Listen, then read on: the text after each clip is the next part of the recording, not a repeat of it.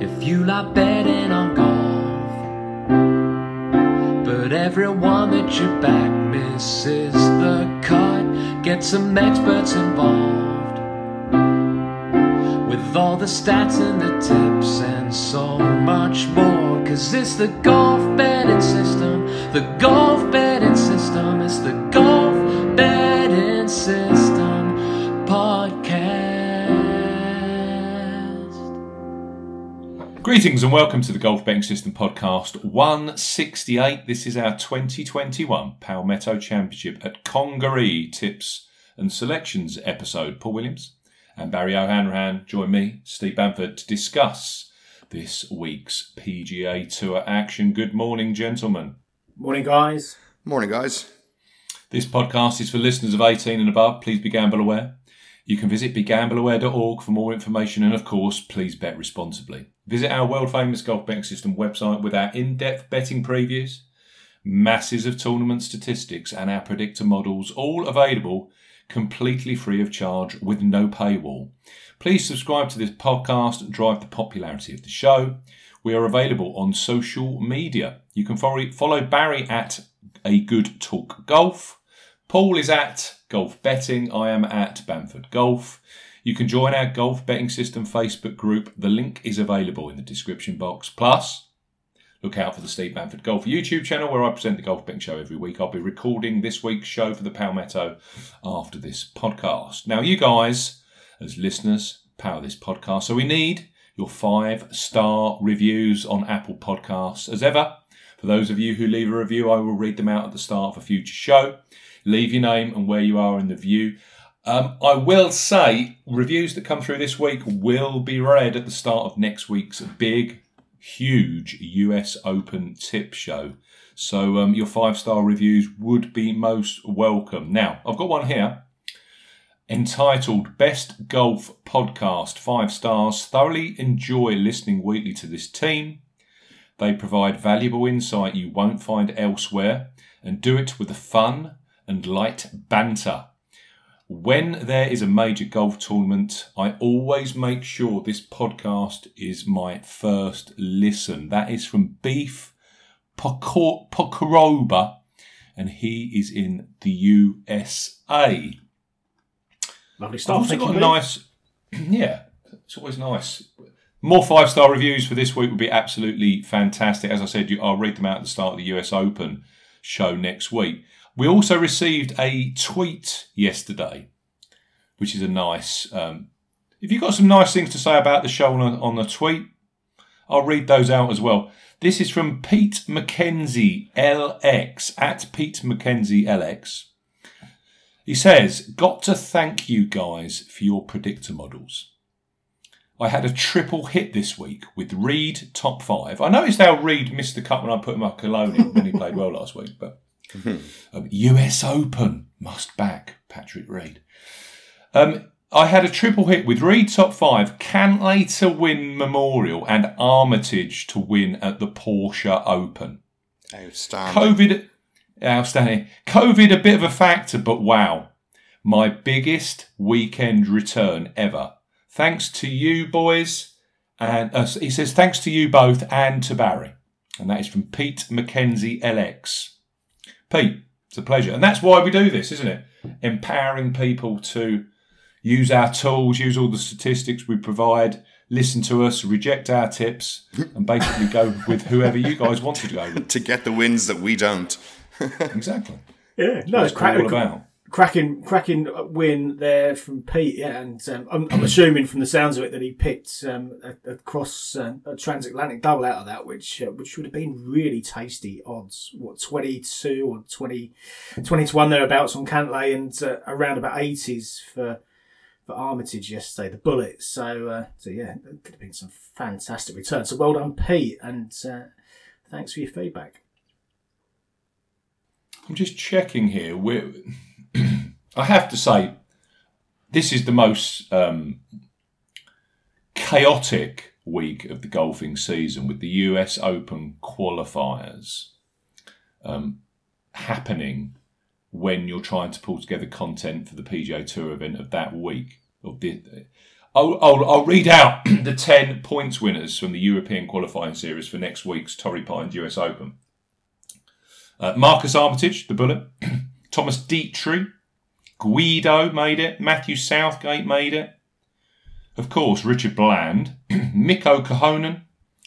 Eduardo Molinari. Dodo has made a major. That's a good effort from Eduardo. Jordan Smith, who you were on last week. Yeah. Adrian Moronk. And Dave Coupland. Is it Coupland or Coupland? Coupland, I think, yes. Some good performances from some of those guys over the 3 qualifying weeks over on the European Tour. And, a rare start at a major for a few of those guys. And as you say, Dodo's getting a start. If you can find the putter, there's been quite a lot to like about his game. It's just been some awful putting rounds thrown in every now and again, which have scuppered him. But it's up with him, isn't it? He was always the better putter of the 2 Molinari brothers, but it's not quite happening with the flat stick with him at the moment. But if he does find that, then you can see some more European Tour wins coming his way for sure. That's some turnaround from a couple of weeks ago where he literally could not putt. It was the Belfry, wasn't it? He was missing everything on the Sunday. That final round, I don't know what his strokes gains numbers were for that day, but it would have been seriously negative. Probably minus 74, something average like that. I mean, does anybody know, did Van Driel miss out on getting the US Open because he didn't go for the green from 210 yesterday? It defies belief, doesn't it? You've got a chance there to, admittedly you've got to make eagle in the final. You've got to, you've got to pull out some incredible shot, but professionals are capable of that, aren't they? From 210, so not even go for it. Get into the back bunker. I mean, it's going to run into the back bunker. It's not going to be plugged or anything like that.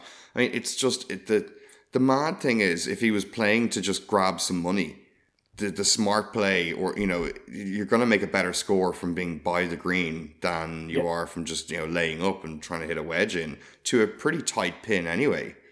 I was crazy. It was really weird. I don't know.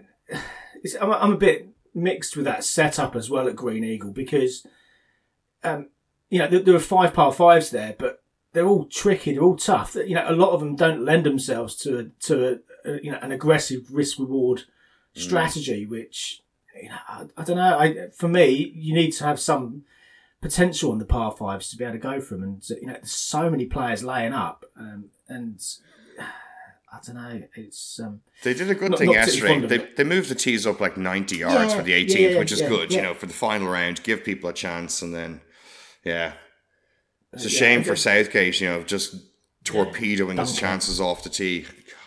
He's had a few, hasn't he? He's had a few chances to convert, and when push comes to shove, plenty of ways of blowing up, hasn't he, Southgate? When he's had a chance of winning. He was at a really good spot at the Alfred Dunhill Links a couple of years back, wasn't he? And it didn't work on the Sunday either. And I don't know. I think he's good enough to win something, but he's got to sort these Sunday performances out if he's going to stand a chance.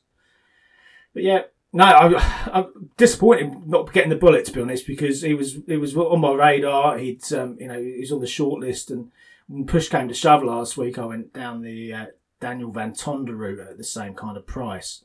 And looking at the 280 to 1, the logical one for me to go for was Van Tonder, given his winning form, and Armitage had, I don't know, flirted with a few leads over the last few months or so, but without really pushing on. But no, fair play to him. Really good interview at the end, and it's a great story to see that kind of win. He was nowhere after a round and a half as well. I think he was 3 over after 27 holes or thereabouts. So to pull it back round from there, that's a fantastic final round and a half to win his maiden tournament. So impressive. It was 2 tournaments, like this week, the European Open and the US Women's Open, just showing the value of never giving up. Sasso having a couple of doubles and early on in her round. Shocking start, wasn't it? And then Yeah, and there was a few people on that. There was a lot of winning tickets flying about on Twitter yesterday from both of those. So well done if you were on, and of course Patrick Cantlay as well. Which there were a number of people on him. Which once the John Rahm debacle had settled down, they were probably sitting there holding a very valuable ticket after his withdrawal. Patrick Cantlay actually showed some. Huge bottle. Showed some fortitude. Huge bottle.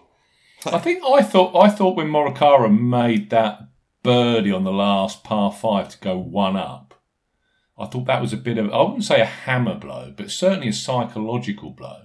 But it actually seemed to inspire Cantlay. Yeah. From that point, he was peppering pins. And he went close with that pin on 16, the par 3. Mm-hmm. Hit a great shot in there. Brilliant approach. Birdie 17. And clearly gets over the line in the playoff. It's the same every year. I mean, the course renovation hasn't made any difference, but that is just a ball. It's just the cathedral of ball striking. It always will be. So your likes of Cantlay, who's slightly longer off the tee than Morikawa. If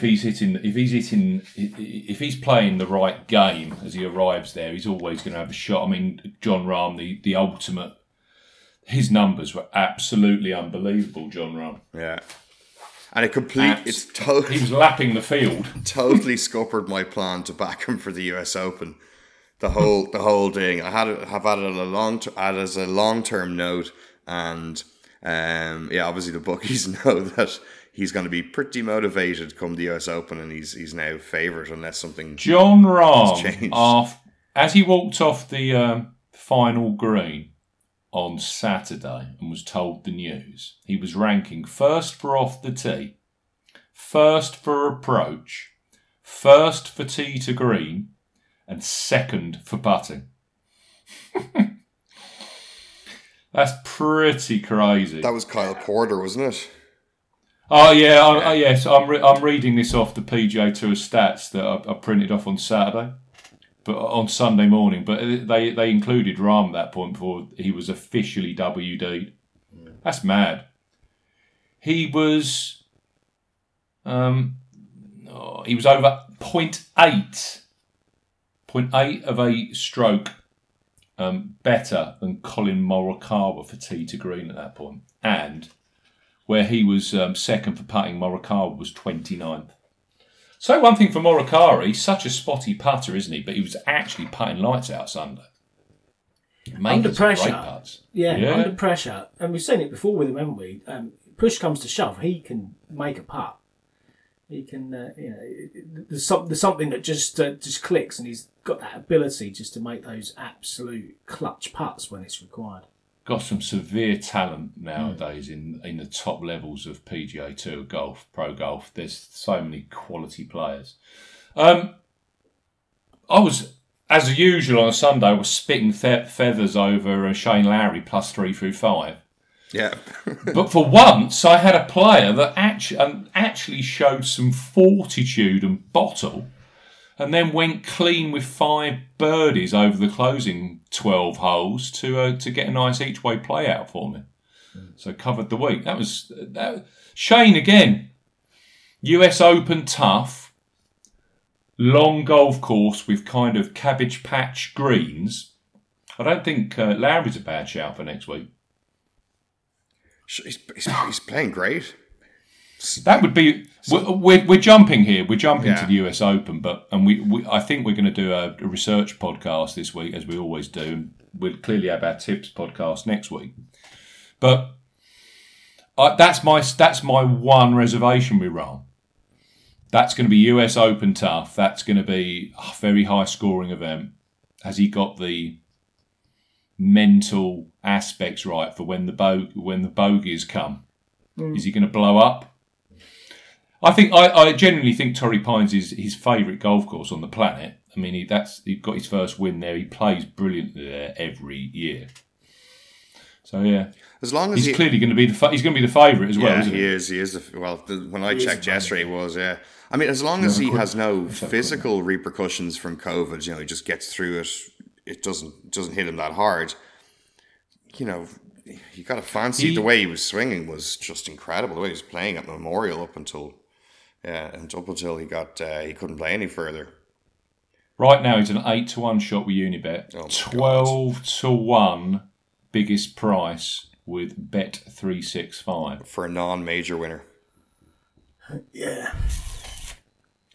Koepka at 14s, Spieth at 14s, Dustin Johnson at 14s, JT at 14s. Good luck with that.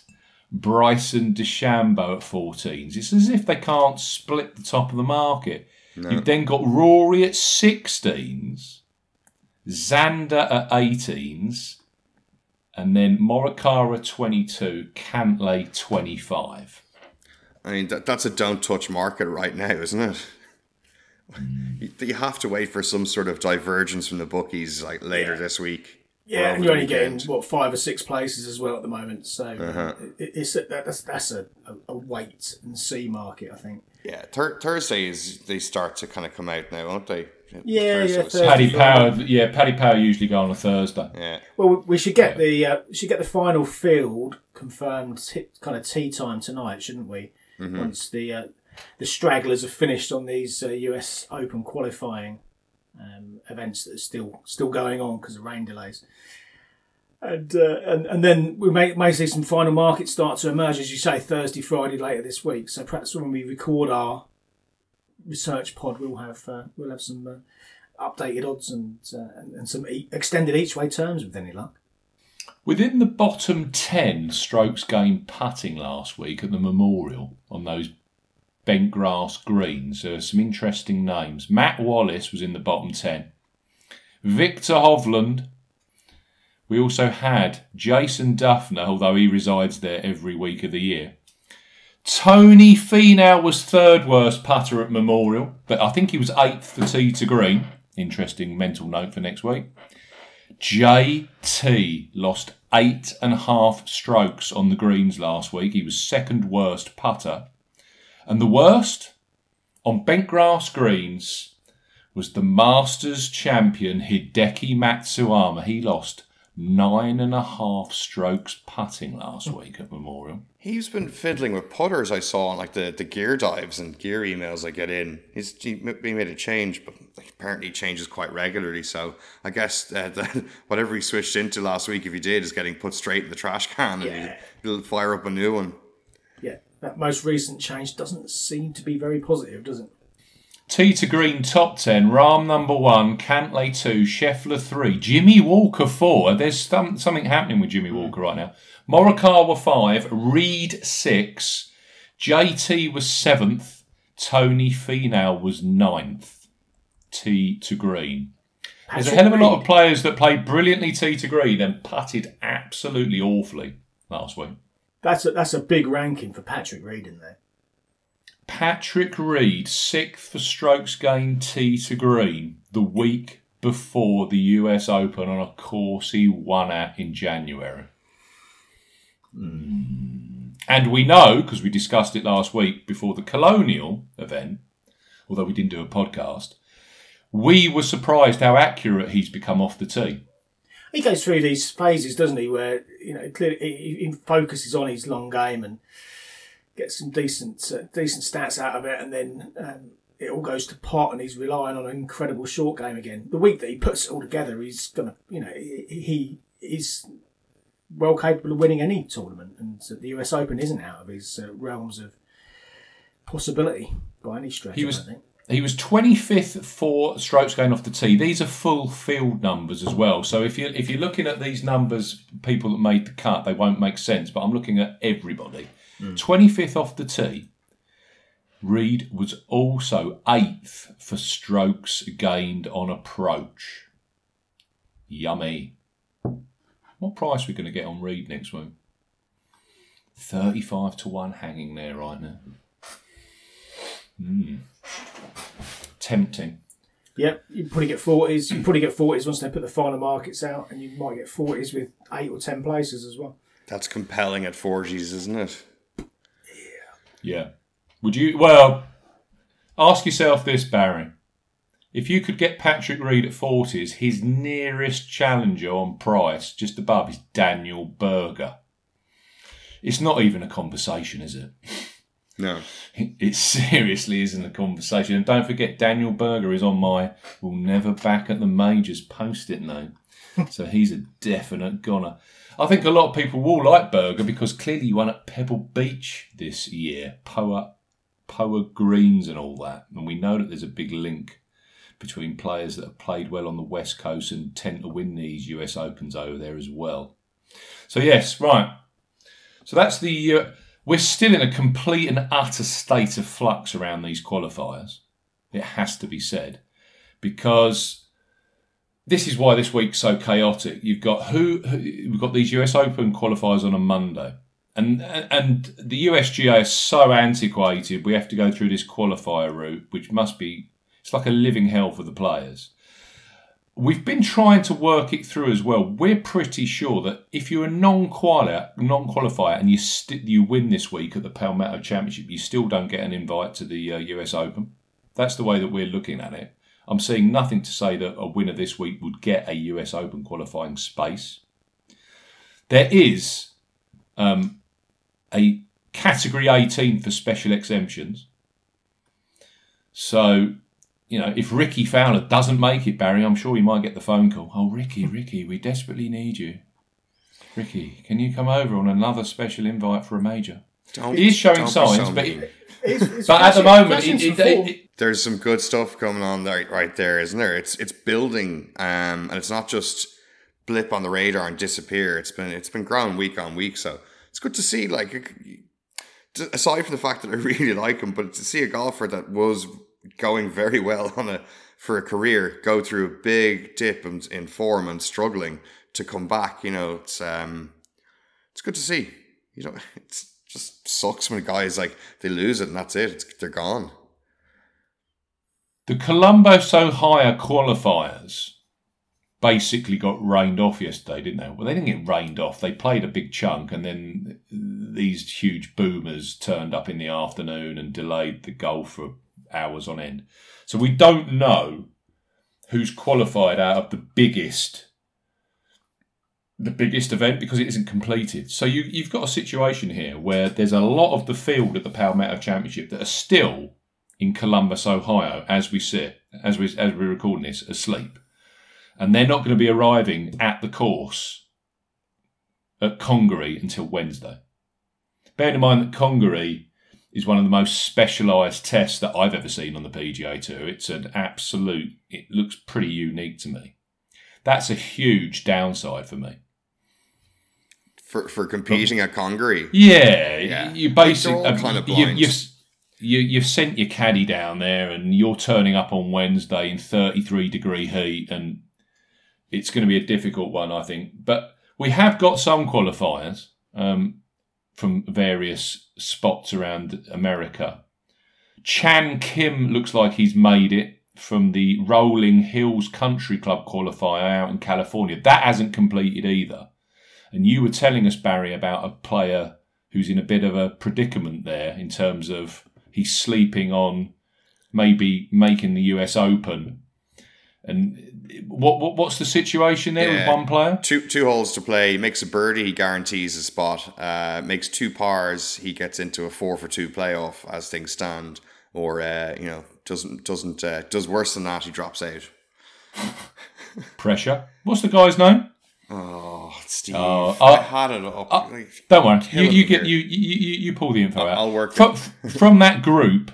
Or from that qualifier, Rikuyu Hoshino from the Japan PGA's made it, and so has our friend Chan Kim, Taylor Montgomery, Jupiter, Florida, the Bears Club, not a bad spot for a qualifier. Thomas Aiken, you've lost plenty of money on Aiken over the years, Paul, haven't you? Fabian Gomez, yep. Brandon Grace made it, and Patrick Rogers.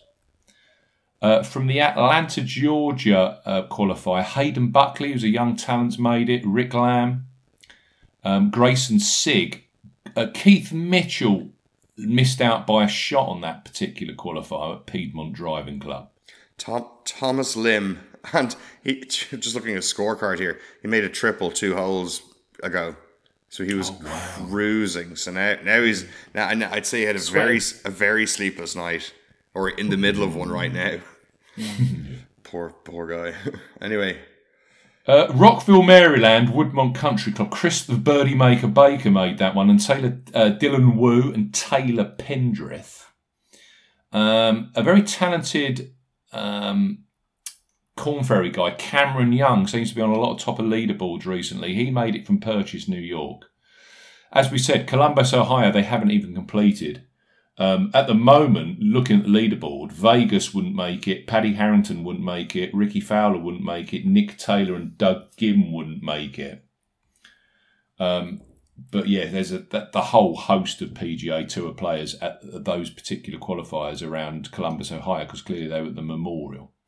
Springfield, Ohio, Bo Hogue made it, Troy Merritt's made it, Dylan Mayer, Robbie Shelton, Brian Stewart and Sahith Tigala, they all made the US Open. And then there was a qualifier in South Carolina just down the road on Hilton Head Island.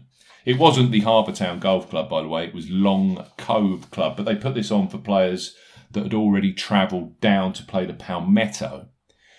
At that qualifier, Akshay Bhatia, that very talented youngster, he's made it. John Sam Ryder and J.J. Spawn, they've made the US Open field. But for the guys in Ohio, many of whom, didn't you say some have still got 12, 13, 14 holes to play? Yeah.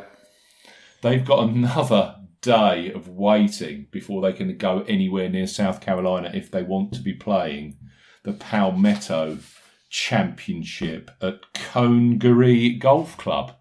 I think there's still going to be a load of late WDs. You can see it coming a mile off. You really can. That was actually one of the things that I had in my mind when I was putting together some tips this week for this tournament. I wanted players at least I knew would be starting on Thursday.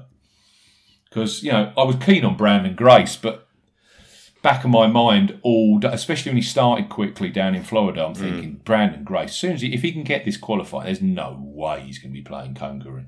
It was an odd one, wasn't it? It was an odd one because he was in the market, he was still playing, and then he started to disappear from the bookies list. So whether he'd given some kind of message while he was actually out on the course saying, look, I'm not playing, just pull me off the list. Well, you said to me he's disappeared off the Bet365 market.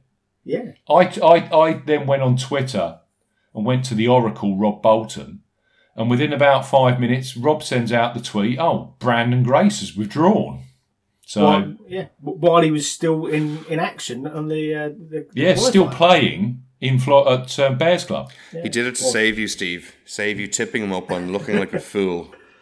Yeah. Well, yeah, potentially, but I don't think that's really the case. But well, it's a little. We should say before we immerse ourselves in the Palmetto Championship, there is European Tour action this week, but it is an absolute disaster show. The Scandinavian mixed, and fair play to Bet365. They have put a market up. Sam Horsfield 14-1 favourite, and then I'm scanning. I take it that Marja Stark is a female because she's at 25-1. Yeah, this is the point with the event is it's a mixed event, so the men and women playing the same course at the same time, men off the men's tees, women off the women's tees, and they've attempted to create a single market for the event, which, as you say, it's only just now Tuesday morning over here in the UK that we're seeing any kind of markets, and as of right now, not a penny's been matched on Betfair for the event, which tells you exactly where it is. So, I don't know. You've got to applaud the ambition to try new stuff. From a betting perspective, it kind of throws it all completely into disarray. I mean, from my perspective, I will take a brief look later, and if there's something that I think is worth backing, then I'll put something up. But I'm not going to just back players for the sake of trying to push a preview out and some tips. So we'll see. We'll see how it looks when things settle down. But we may only get one market. I mean, unless a load of bookies then go and copy Bet365, which is commonplace. Then I'm not sure how many we'll actually see. But it's a shame. It may well be that we're better served focusing on the US Open next week. I'm not even going to ask you about exemptions and all that because well, okay. Interesting concept. You've got to say one thing about the European Tour. They do try different things, and that's to be applauded. But yeah, from a betting perspective, it's a total and utter disaster. Right. Set in the lowlands of South Carolina, Congaree Golf Club is no ordinary golf club. Established in 2018 and designed by Tom Fazio, the course is set on more than 2,000 acres of undeveloped forest and lakes, which was once a rice plantation. It's amazing where I get this stuff from. The architecture has touches of the famous Australian sandbelt, with the course, hopefully, and I put in brackets, you never know with the PGA Tour, close brackets, playing fast and firm as intended. This course is certainly different to your standard tour stop-off, with masses of sandy waste areas and little rough, if any. So players are either on the fairway or in sand or water, with elevated greens featuring shaved runoffs. And when I say shaved runoffs, I mean severe shaved runoffs. It's a fascinating golf course. The history of this place is pretty mad, really. 2017, I think. It was the guy. I'm pretty sure it's one of the guys used to run the Houston Astros or one of the Houston professional sports teams. Serious millionaire, and that they basically built this private club, Congaree. It's in Ridgeland, South Carolina. So it's about about a 45-minute drive inland from Harbour Town, from Hilton Head Island in South Carolina. And there's stories that if you're driving past the golf course, you don't even notice it. There's literally like a tiny gateway in. It's like someone's private property, and most golfers don't even know it exists. You just keep going and miss the turning.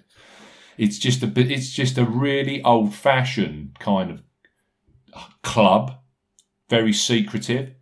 There's also stories out there of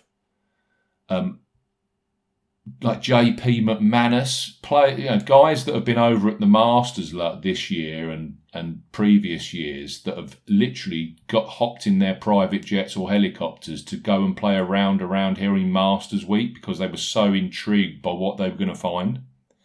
And there aren't many negative stories about this golf course. Apparently, it's an absolute beaut or a brute, depending what way you look at it. I mean, the raw statistics. 7,655 yards, and it's a par 71. Wow. Yep, no altitude, so it's going to play long, isn't it? But with the temperatures, and if they don't pull in all the fire trucks from the entire state to house the course, the ball should run out a bit and negate that raw distance a little bit. I remember a couple of weeks ago, TPC Craig Ranch, we were recording the podcast and looking into it. And the alarm bells were ringing straight away when all of the research suggested it was a par 71. And over the weekend, when the PGA Tour scorecard came up, they were going to play it as a par 72. And you're just thinking, And when you look at the scorecard, the most difficult, longest par 4s all of a sudden become the easiest par 5. And what did they shoot around there in the end? KH Lee, was it 22 under par or something he won it? Something ridiculous. I'm just quickly checking. 25, was it? It was low. Oh, yeah, he won at 25. Sam Burns, 22 under. Birdies and eagles, the currency on the PGA Tour. Yeah, we got to get birdies and eagles. Bogeys don't exist on the PGA Tour. Right. So the first thing that gives me a little bit of faith here is that the PGA Tour haven't as per the scorecard, mucked around with the actual format of this golf course. So it's 7655 par 71. Barry's right. This week all hinges on a couple of things. If you read anything about this place, they will tell you that the whole course, the whole Fazio design, the whole ethos of the golf club is that this golf course has to play extremely firm and extremely fast. I mean, there's stories of people struggling to get their tee pegs in, because the ground is so solid here. Now, I'm not suggesting that's going to happen, but the members, that's just the way they want it. I don't think they have members as such, isn't it? Ambassadors. Yeah, I just read up on that. Yeah, there's only 2 members, the 2 founders, and then everyone else is an ambassador. So that's it. I know Mark O'Meara plays a lot around here apparently, and he absolutely loves the place. And there's a lot of wealthy individuals play here as ambassadors, and they do a lot of good charity work for South Carolina and the like. So it's all good. You look at the golf course though. Some of these, if it's going to play long, if it's going to play firm and fast, it will kind of even itself out. But lengthwise, the longest par 4s measured 475, 490, 510, 520 and 540 yards. Now that, to me, that kind of reads like you would get a US Open kind of length like that. Yeah, it does. The third is drivable 360 and the 15th looks kind of drivable 360, although it's a kind of zigzag. There's definitely risk and reward in this golf course. The par 5s, the front side has 2 of them. The second is at 595 yards and the 4th is 645. And I just, at the media day, Lucas Glover, who's another ambassador, plays here a fair chunk, and he's the guy that's been kind of trying to round up a few decent names for this tournament, or one of them. Apparently he was the guy that has got Dustin Johnson on board this week, because they both live in Jupiter, blah, blah, blah. Both from South Carolina. He said that he's not quite sure if it's going to suit a bomber, because there are a lot of forced carries here, or whether it's going to suit someone that is military straight off the tee and finding tons and tons of fairways. Because he said, effectively, this is a shot maker's golf course. And there's so many aspects to this place. There's no rough, effectively. And that's why they say it's very sandbelt-like, because if you miss fairways, you're in these deep sand trenches. I think this course has got various elements to it. If you're looking for a comp course, and it's a pretty irrelevant kind of fact here, but if you're looking for a comp course, the obvious one would be Pinehurst number 2, where they played the 2014 US Open, because this golf course does look pretty similar to that. The other thing that's very similar to it, there's 2 aspects to that. Tree-lined Carolina feel to it, of course, but also the greens are elevated. And as we remember with Martin Keimer, when he missed greens, he putted. The Texas wedge is definitely in play this week, which is what we saw Stuart Sink do a few weeks ago at the RBC Heritage, if you remember. He was putting everything from off the green. That kind of play is very much in play this week. So there's that aspect, Pinehurst number 2. There's the aspect of these huge sand hazards that basically are on every hole, every par 4, every par 5. They surround greens. There's water in play on 10 holes. And it's a very much another comp course. The look and the feel to it would be Kiowa Island, because most of those holes, of course, have these huge kind of, they're not even sand. They're like sand traps, aren't they? Sand hazards that would go the whole length of the hole. Well, that's again in play this week. You can touch your club down as well in these sand hazards, sand blasts or whatever they're called. So you got that Kiowa Island feel there. That was a hellishly long golf course, although that was past Barlam and never really played that quickly because it was on those Paspalum greens and that Paspalum fairways. So if they play this as intended and they haven't got half of the South Carolina fire brigade on site constantly hosing this golf course, which they did, if you remember, Barry, and you don't forget these things, what they did at Trinity Forest for the 2 renewals of the Byron Nelson they held They there. ruined it. That golf course was exactly the same as this. It was designed to play. Coore and Crenshaw wanted that place to play ridiculously firm and fast. That was the defence of the golf course, yeah? And what did the PGA Tour do?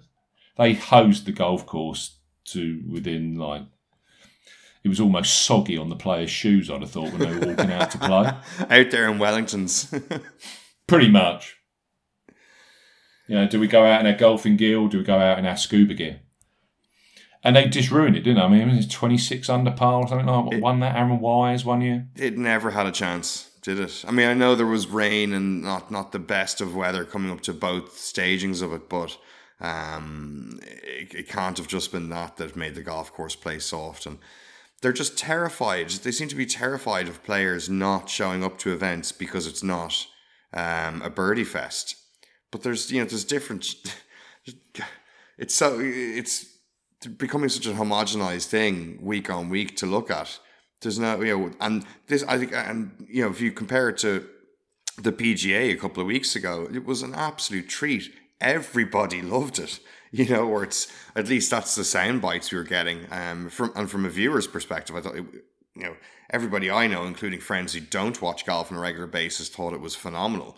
Yes, Mickelson helped the story, but there was just so much more variety to what's asked of the golfers, and you're not just target shooting.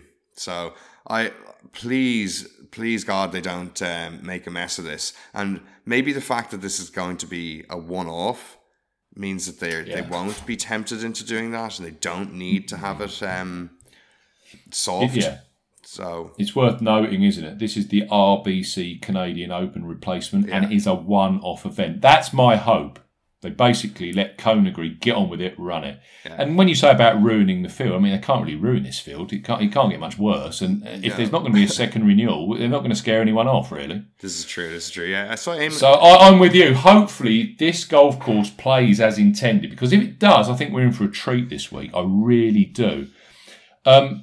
Just one point, I don't think to the way they're setting up the course as well. Eamon Lynch, he had an article about the golf course and said that there's some rumblings that they're pitching to try get the President's Cup in the future. So yeah. Okay, no, 2025. 2025. So this could be a sort of a dress rehearsal for that, and they're not. I mean, with Royal Melbourne having hosted the President's Cup and played firm and fast, they don't seem against that style of golf for it. So, fingers crossed those little things will all push it towards being that, playing the way it should do. So, I think Royal Melbourne is a route in here. I think, I mean, you haven't got many President's Cup players playing this week, but you've got a couple. One that was in my mind for this on Bermuda grass greens would be, and I haven't tipped him up because he's so he's just not seemingly playing that great, and I just can't get on board with the price. Is Sungjae Im, because Sungjae Im he scored 3.5 points at Royal Melbourne in that President's Cup, so clearly got on well with those firm, difficult golf course. I think he could be a factor this week. And the other one that played relatively well at that actual event was CT Pan. And as we've seen with Pan, he won at Sedgefield. He won at Harbour Town, didn't he? And he came very, very close to winning the Wyndham one year when Snedeker won. So I think Pan and Sungjae Im make a level of sense. If you're also looking at Australian form with this Sandbelt aspect, I think a lot of people will like Harold Varner III this week. Varner was runner-up, wasn't he, behind Sink at the RBC Heritage a couple of weeks ago. We keep saying on this podcast, and we've discussed it for years, when is Varner actually going to win a PGA Tour event? Well, I think this one could be quite a good fit for him. He's certainly got the right statistics with current form to be in the mix. Now, I've gone for none of those, but... there's your bet, folks. There are your bets. Yeah. I'm basically listing people that people should be getting on. I think Duffner could go well this week. I know that there was quite a few at bigger prices that I like the look of. Satoshi Kodaira is playing some really nice stuff at the moment, but the trouble with Kodaira is he's like literally 275 off the tee. And I know this place is going to play firm and fast. Well, we don't, but if it did, that kind of helps the shorter hitters to a certain extent. But the thing that got me is I kept reading Shotmaker's Golf Course, and there's definitely an aspect here, if they allow this golf course to play as it should, where guys with a links background and guys with a background of being able to play on firm, fast setups and can play the ball along the ground, that links style have really got a decent shot this week. You know, you look at Harrington in the field, you know, this could suit him. There's quite a few lower down before you get into the real dross of names that you take. I mean, your old boy Ted Potter Jr. might like a bit of this, Paul. Yeah, again, you kind of look at the raw statistics and. It would suggest you've got to be a bomber. You know, I've got to be a bomber to win here. Yeah, but I'm not so sure to get in contention. I think it could suit all sorts, really. Yeah, it's just a little off-putting, isn't it? When you look at the likes of Kodaira, I looked at Kodaira, Potter Jr., as you say, but if these guys are, you know, they're struggling to get 280 off the tee, and it's going to be a bit of a slog around there this week, isn't it? I looked at Duffner as well. I think there's been some flashes of form with Duffner. He's still playing this week, though, isn't he? He's still in action. Oh, he's in Ohio right now. Yeah, in qualifying. So he's probably just getting up. Yeah, for some of these guys, as you said earlier on, it's going to be a hell of a week to be, you know, playing curtailed rounds on Monday, Tuesday, and then to whiz over to play this for the start on Thursday on a course that's going to be new to most of them as well. That's it's not been around for long, as you said a few seconds ago, and there's been no history here either. So yeah, it's a little off-putting with a few players, which. We'll see how it transpires, but when push comes to shove, there's a few that you can just kind of tentatively ignore, I guess. DJ heads the market. South Carolina boy, 8-1. Him and Kurt Koepka, you know, if they really want to turn up and win this week, and they have the game. Personally, I couldn't back either of them. Although, I'll throw this in here. High-class winners often win this event the week before the US Open. If I go back to 2008, 2010, 12-1 won in 2010, 20-1 in 2012, 33-1 in 2016, 28-1 in 2017. Joint favourites 7-1 in 2018. That was Dustin Johnson at Southwind. And 2019, the RBC Canadian Open was won 10-1 Rory McIlroy, before he opted on his private jet and went to the US Open.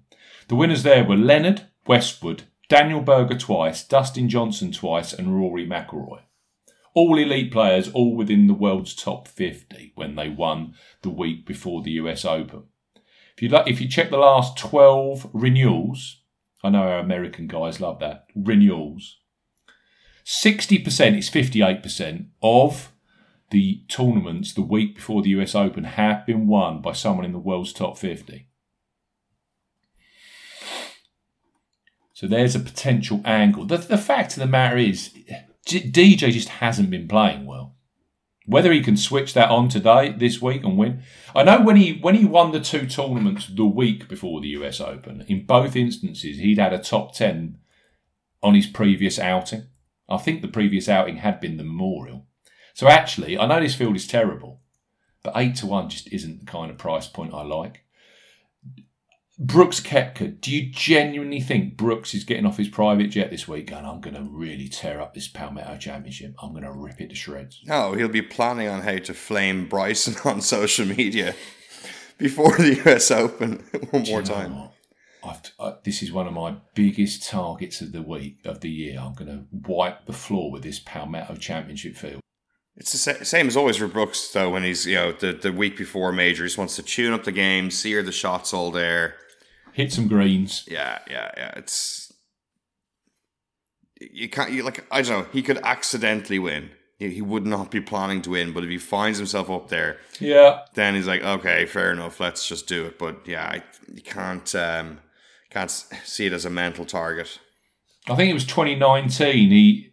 I think he finished 3rd or 4th at the Byron Nelson on that watered Trinity Forest setup the week before he won at Shinnecock. But that's more, like you say, it's more accidental than anything. You've got Hatton at 14-1. Well, I like Tyrrell Hatton, but 14-1 isn't really turning me on. Matt Fitzpatrick, 12-1 with Unibet. Matt Fitzpatrick, 12-1. These guys, the price is It's coming like out. Matt Fitzpatrick. It's just like, oh my God. It's just, how can you be backing Matt Fitzpatrick at 12-1 to win a maiden PGA Tour victory? I can't get my head around it really. Sung J M at 20s. We've discussed him. Then you got Fleetwood 25s, nice price, horribly out of form, and Harris English at 28. I've touched none of them. My first point of call was Ian Poulter, the postman. Shotmaker, tick. In great nick at the moment. Well, he just finished 3rd at Colonial, tick. Form on Link style courses, well, we could list a whole host of those, but he's finished 2nd and 3rd in Open Championships, tick. What's he done out on the Sandbelt? Well, actually, he won the Australian Masters, and he finished runner-up the year after when defending. So there's a huge tick on 2 different Sandbelt tracks around Melbourne. And it was funny with Poulter. I never joined the dots with him. He finished 3rd at Colonial. That got him into the world's top 60 again and got him his US Open invite. And that's so Poulter-esque. He targets. He knows how to play the game because he's so experienced. He knows what he needs to do at certain points. And you just look at his record. I've counted up 17 top 10 finishes in his outings prior to majors over his career. And there's wins in there. There's a win in 2003. The most famous win, of course, was the week before the Masters in 2018 when he won in Houston to get into the Masters. I just think with someone like Poulter coming to an event like this, which he's clearly opted into, this isn't an event that's been forced on him. He must have heard, he might have even played this. He might have even hopped on a jet one day and come down here and played this golf course and thought, do you know what, I like a bit of this. This is all me making stuff up in my own mind. But he's here for a reason, and it's because he wants to play this week. US Open, Ian Poulter, that is not his bag. I expect he'll be one of those vocal ones like next week when he gets to Torrey Pines. Oh, the rough's terrible and all this. Ian Poulter and the US Open don't fit. Ian Poulter and the US Open at Torrey Pines certainly doesn't really fit. But that's, I think, a huge positive for this week. I think he'll be thinking to himself, do you know what? I might actually be able to nick a win this week and vaunt myself back into the world's top 50. And if Poulter was to get a win this week and get back in that top 50 or even finish 2nd or whatever the story is, the postman, Ryder Cup year, Paddy Harrington will want him on the team if he's showing anything. And when he's fought his way back into the world's top 50, has been competing at a high level, 3rd at Colonial if he does well this week, I think that's I think he'll get in anyway, but he'll want to get into the Ryder Cup team playing some good golf. I think this is a massive opportunity this week for Poulter. So I'm on. He was my first guy I selected. And I'm seeing Sky Bet a 25-1 on Ian Poulter. So that's John Rhodes saying, don't want to take any money on Ian Poulter this week. And you've got William Hill at 40-1 right now on Ian Poulter. That's a huge difference in odds. Yeah, it's been showing some good stuff. I mean, again, if you look at the raw length of the course, then you could kind of get a bit put off with players like Poulter. But if you go back through his history, again, looking at places like the Earth Course in Dubai, which is a comparable kind of length to this, he's got a great record around there. He's come close to winning a couple of times around there. So when the conditions are right, conditions are firm, he can he can contend on this kind of course, I think. And I think he's got a good chance, Steve. I think he's a solid pick there this week, I must say. I'm not a Poulter fan. I very, very rarely back him. But I just thought this Linksy kind of feel, being able to, Texas wedge, chips around the green, tight. It feels Linksy. It feels coastal. I think that's the kind of course that Poulter will come alive on, and he is putting out of his skin at the moment, putting beautifully. So yeah, Poulter's in for me. The kind of elite player that might just sneak in and take this at a price. Because you look at a lot of those names at the top of the leaderboard, you can. There's big questions against most of them in terms of their current form and how they're playing. Poulter seems to be, and that's the other thing with Ian. You look at his record, and you followed him for years on the European Tour. He can really put consecutive. When he hits top form, he can just trot out top 5, top 4, top 3 finishes. Always has been that sort. Yeah, so, I think he when he knows he's playing well, I think he likes to capitalise. Yeah. As you said, his immediate target now is world top 50. The longer term target, or the kind of medium term target, is to automatically qualify for the Ryder Cup, because whilst he in all likelihood get a pick anyway, as you say, unless he loses an arm between now and September, October, for his own pride, he'll want to get there by rights, and to do that, he needs to be playing in the best events. So yeah, we'll see how he goes, but it does set up as a good opportunity from this week.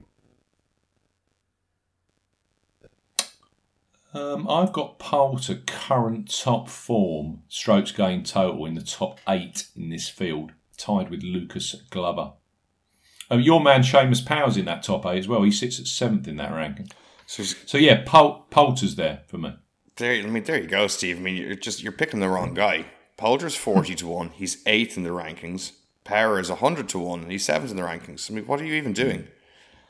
Are you on Seamus this one? Absolutely. The guy's playing really good golf. It's an auto bet for me, just because it's Seamus. But 100-1, the way he's playing, thanks very much. I honestly expected him to be shorter in this field. Really? Yeah, I did, because it's the way he's playing. So, dead happy. Back to first round leader. Back to him outright. Let's go. If you assume the top 2 aren't going to win, if you take the top 2 out of the equation and you ran this event without those 2 players there, then Seamus Powell would not be 100-1.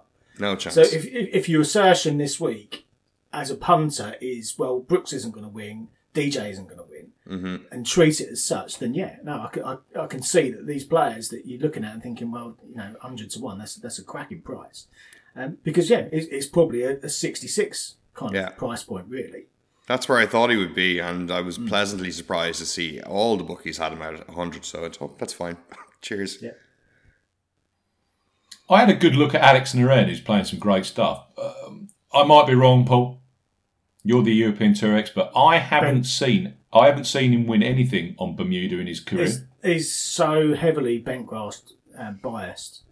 And if he continues to play in the States and continues to play more and more events on Bermuda, then we may well see that kind of tip over the years. But if you look at my the analysis I do on the European Tour when he was playing regularly over there, he would have been so heavily biased towards bentgrass over Bermuda that it would have almost been an automatic line through on Bermuda and an automatic shortlist on bent. It was as simple as that when he's playing some decent stuff. But you're right, he's got some there's some flashes of form there.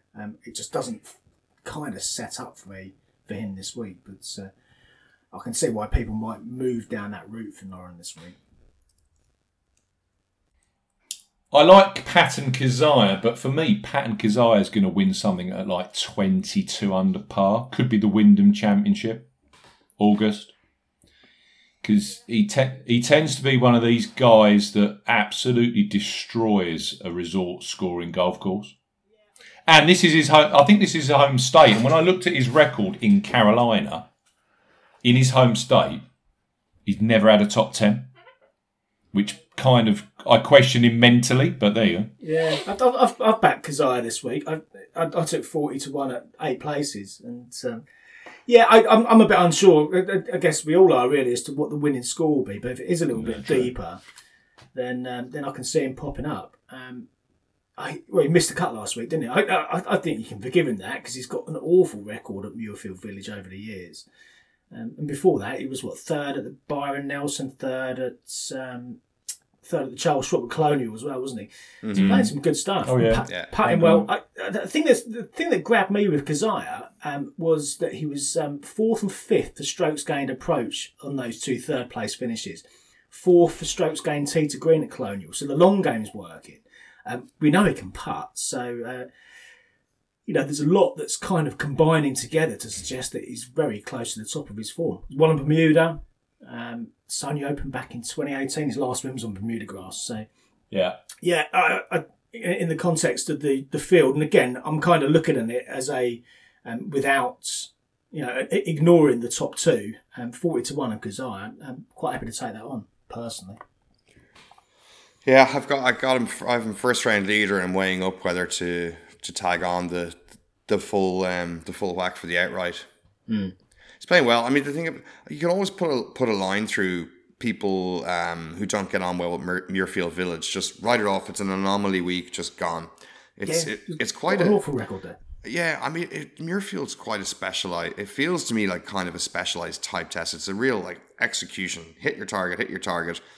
Hack out of the rough and put well. Like it's quite. It feels kind of one dimensionally to me. I don't particularly love watching it because it's just anyway. Moving on from that, I don't want to go down a rant. On Keziah, good for that. Steve, who else you got this week?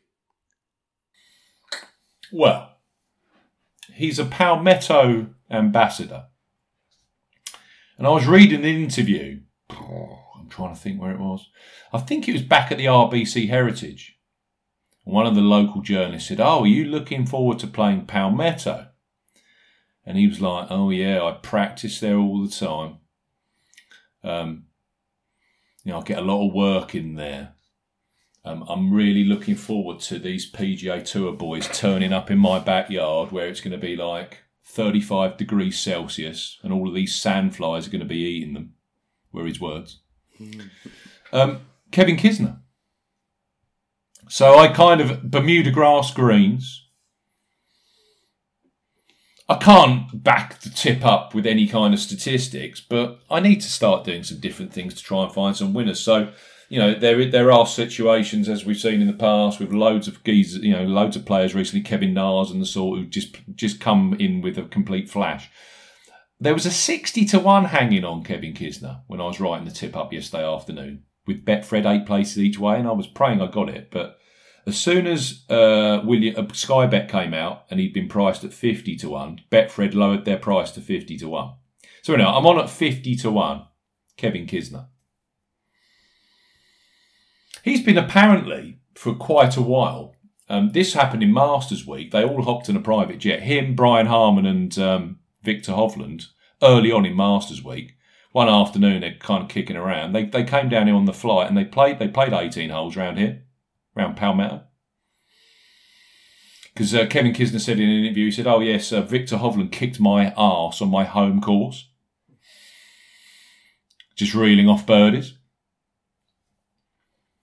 So yeah, I'm on Kisner. Are you on Kisner, or have you stepped off the Autobet Kevin Kisner train? No, he's playing. He's playing at home. Of course, I've backed him. Yeah, you backed him. Yeah. I'm not going nuts with the bets this week. But that was it. Yeah.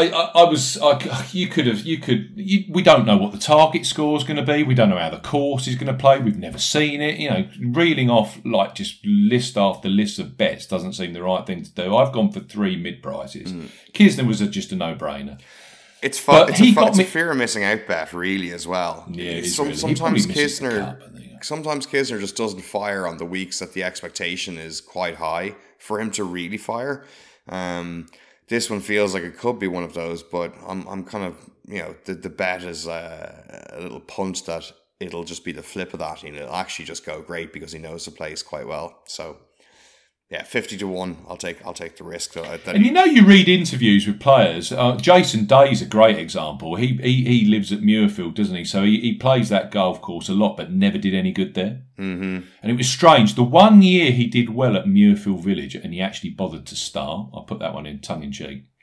Was last year when they played that Workday Open, and they played that golf course that week. It wasn't a typical Memorial setup. It was softer. Mm-hmm. The rough wasn't as long. And lo and behold, Jason Day turned up with a top 5. I don't think you're going to get this week with Kevin Kisner, hopefully, because I think this golf course plays the same pretty much 52 weeks a year. And as long as the PGA Tour don't get the South Carolina Fire Brigade there and hose the whole golf course, I think Kisner's going to be playing this golf course like any other day of the week. This is just how it plays. And with his knowledge of it and the way that he can chip, don't forget, there aren't many in this field that have finished runner-up in an Open Championship. Well, he's one of them. He's got that kind of game. He's got that brilliant short game. He drove the ball really well at Colonial. I think he was 4th for strokes gained off the tee. So if he's got the driver right, fairly long, straight, he's going to be in a lot of fairways. As long as he can get that approach game and know where not to miss, you could see Kisner being a factor. And also, he got me thinking, Victor Hovland was just reeling off birdie after birdie around this place. And I know it was in practice, blah, blah, blah, blah, blah. And I'm sure they're probably taking about 10 grand out of each other on every hole. But got me thinking, I really need a bomber in here. And it gave me the choice of 2, really. I could have gone Harold Varner III, who has that Australian form. He's a PGA Championship winner out in Australia. In the end, I went with Keith Mitchell. Because Keith Mitchell has done well on Fazio golf courses, one being Quail Hollow. And Mitchell, bomber, been driving the ball really well recently. And we just know with Keith Mitchell, comes alive on Bermuda grass. Absolutely comes alive on it. Looks to me as if he's missed out on the US Open by a shot. So that'll either demotivate him or actually that's done now. I'll turn up this week at a kind of home event. He's one of the Sea Island Mafia. I'm pretty certain he must be one of these 20 or so players that will have played round here, being based so close to the course. I just think Mitchell, if he hits the ball well off the tee, he's got the power to unlock a lot of... I mean, if you're pushing Rory McIlroy close around Quail Hollow, you've got that big power, high GIR game. He's spotty, Mitchell. I know he missed the cut last time out, but again, that was on a golf course that didn't suit Colonial. I think this one's going to suit him far more. So I'm in on Mitchell. I had a kind of toss-up between Kazire and Mitchell. So Paul fell on Kazire, I fell on Mitchell. So those are my 3. I've got Poulter.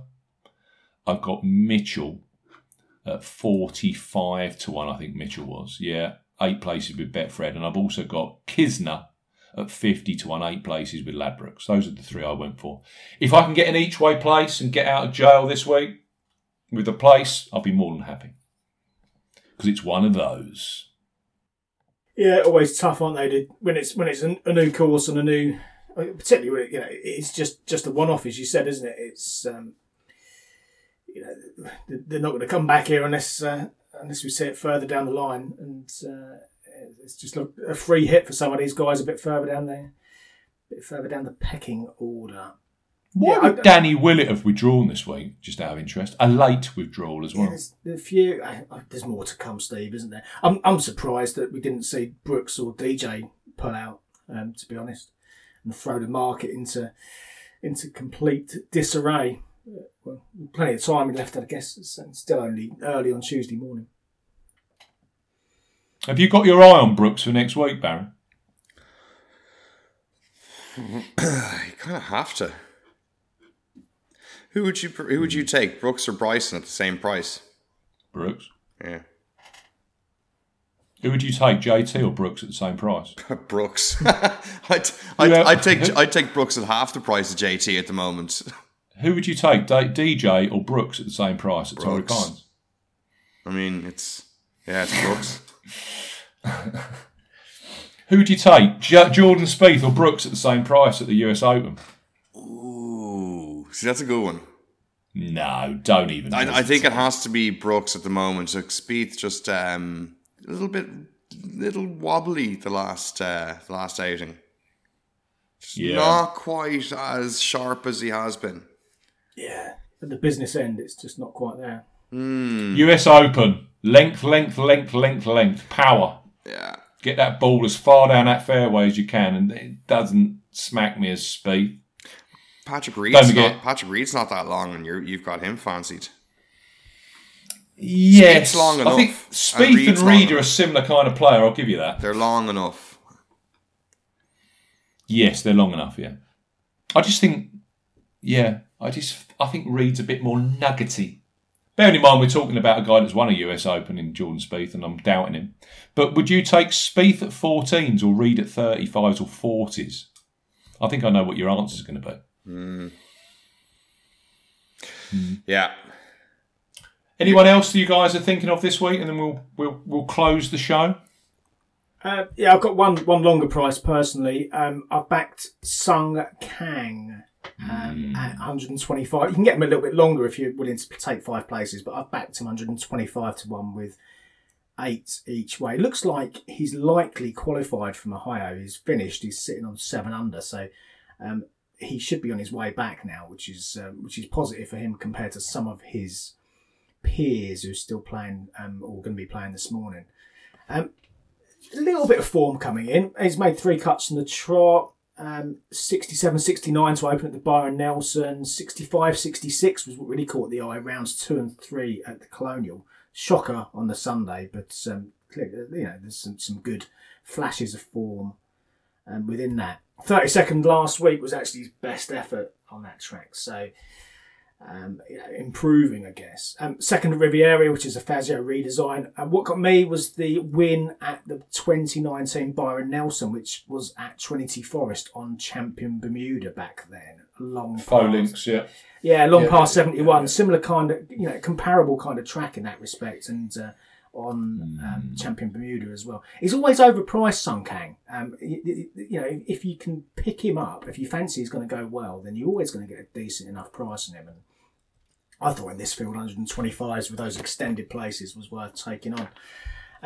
Kang for me. I looked at Luke List, a couple of missed cuts on the trot, but he's got the Fazio form, he's got Bermuda form, can play in firm conditions as well. So if you can look past those missed cuts over the last couple of weeks, then Luke List could go well, I think. And Matt Every first round leader. I've one first round leader to beat Matt Every. Go on. Rafa Cabrera Bello has. Yeah. He's got a couple of hot starts recently, and he's just qualified there yesterday in Brookside in the Lakes in the big qualifier for 16 spots. I mean, he's got an 8 under posted, even though that tournament's not finished.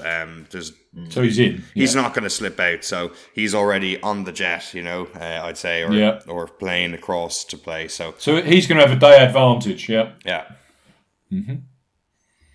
Yeah, he does like a quick start as well, Rafa. I can see that. I think I backed him last week from memory. I can't touch him outright, but a few flashes of form. I can see that. Can see the logic in that, Barry. If you want to take Sung Kang, he's 150 to 1 with Unibet. Apparently, 6 places each way. Is Kang a first round leader sort or not? No, I think I'd prefer him. No, well, he's not going to win this week because Matt Every's going to win. But I'd prefer him longer for the 4 days. Yeah, I think he could sneak an each way place out of that. No, I do. Kang was one that I had a really close look at if I was going to go down that route. Kang, I had a look at Kadira. That Kramer Hickok's playing some nice stuff as well. Kramer Hickok 150 to 1. So is that us? Are we done? That is it. I think so, yeah. When are we going to do our US Open research podcast? I'll just throw that one out there live on air. Are we going to do it on Wednesday? Thursday, Friday, maybe. Okay. It'll be out this week. Yes. Later this week, listeners. We'll have our US Open research show. given that we won't find the final field out until tonight, I think we probably need to digest it and then have some thoughts later in the week. Watch this space. I'll need to backfill a lot of these Europeans for the statistics. Dave Coupland and sorts. Yes, and we've got some strokes gained data coming as well. Torrey Pine strokes gained, Reece Jones strokes gained data coming as well. Wow. Pull all that together, and the recent majors stats, stuff like that, will all be appearing on the site over the next few days. It's all good. It's all good. I hope you enjoy your golf betting this week, chaps. Yeah, best of luck. Yep, you guys too, and good luck to all the listeners. Yep, good luck to all the listeners. We will be back later this week with the US Open Research podcast. And let's close by saying, let's have your 5-star reviews, please, for next week's US Open Tips podcast. I thank you. We'll see you again soon. Goodbye. If you like betting on golf, but everyone that you back misses the cut, get some experts involved with all the stats and the tips and so much more. 'Cause it's the golf betting system, the golf betting system, it's the